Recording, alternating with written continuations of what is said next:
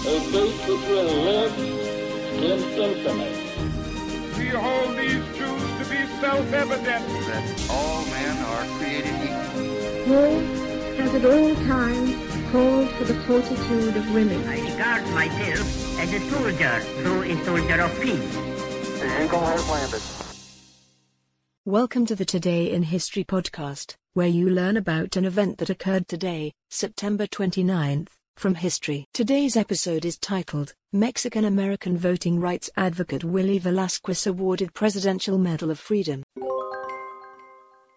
On September 29, 1995, voting rights advocate Willie Velásquez is posthumously awarded the Presidential Medal of Freedom.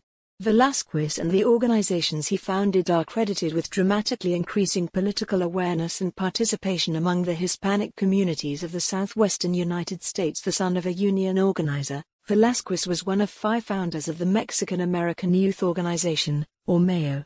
Beginning with voter registration drives and walkouts on college campuses around San Antonio, MAYO expanded to organizing high school students and even succeeded in electing several candidates to local school boards. Inspired by groups like the Black Panthers and leaders like Malcolm X, some of MAYO's members went on to form the Raza Unida Party, a party that aimed to elect Hispanic candidates without relying on either the Republican or Democratic establishments. Velásquez worked as a boycott coordinator for the United Farm Workers, a union that organized farm workers across the Southwest and drew national attention to their working conditions in the late 1960s.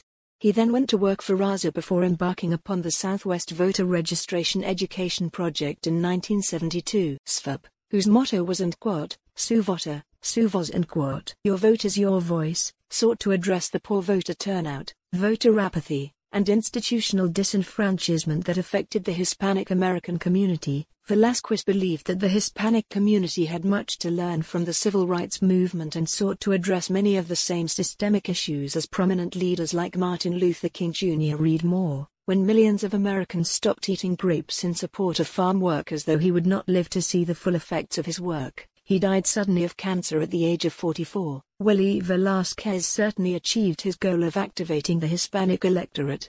Today, SVEP claims to have registered over 2.7 million voters, trained over 150,000 political activists, and won over 100 civil rights lawsuits.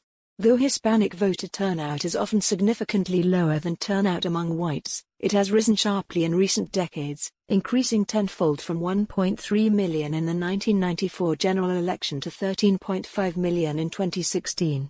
In his White House speech honoring Velásquez, then-President Bill Clinton called Willie a name synonymous with democracy in America. Read more, how JFK's Viva Kennedy campaign galvanized the Latino vote. Today's historic event is provided by History.com. You can find a link to the article in the show notes. Help support the podcast by rating us on your favorite podcatcher, or support it on Patreon by visiting patreon.com/autopod. Thanks, and tune in tomorrow for an all-new episode of Today in History.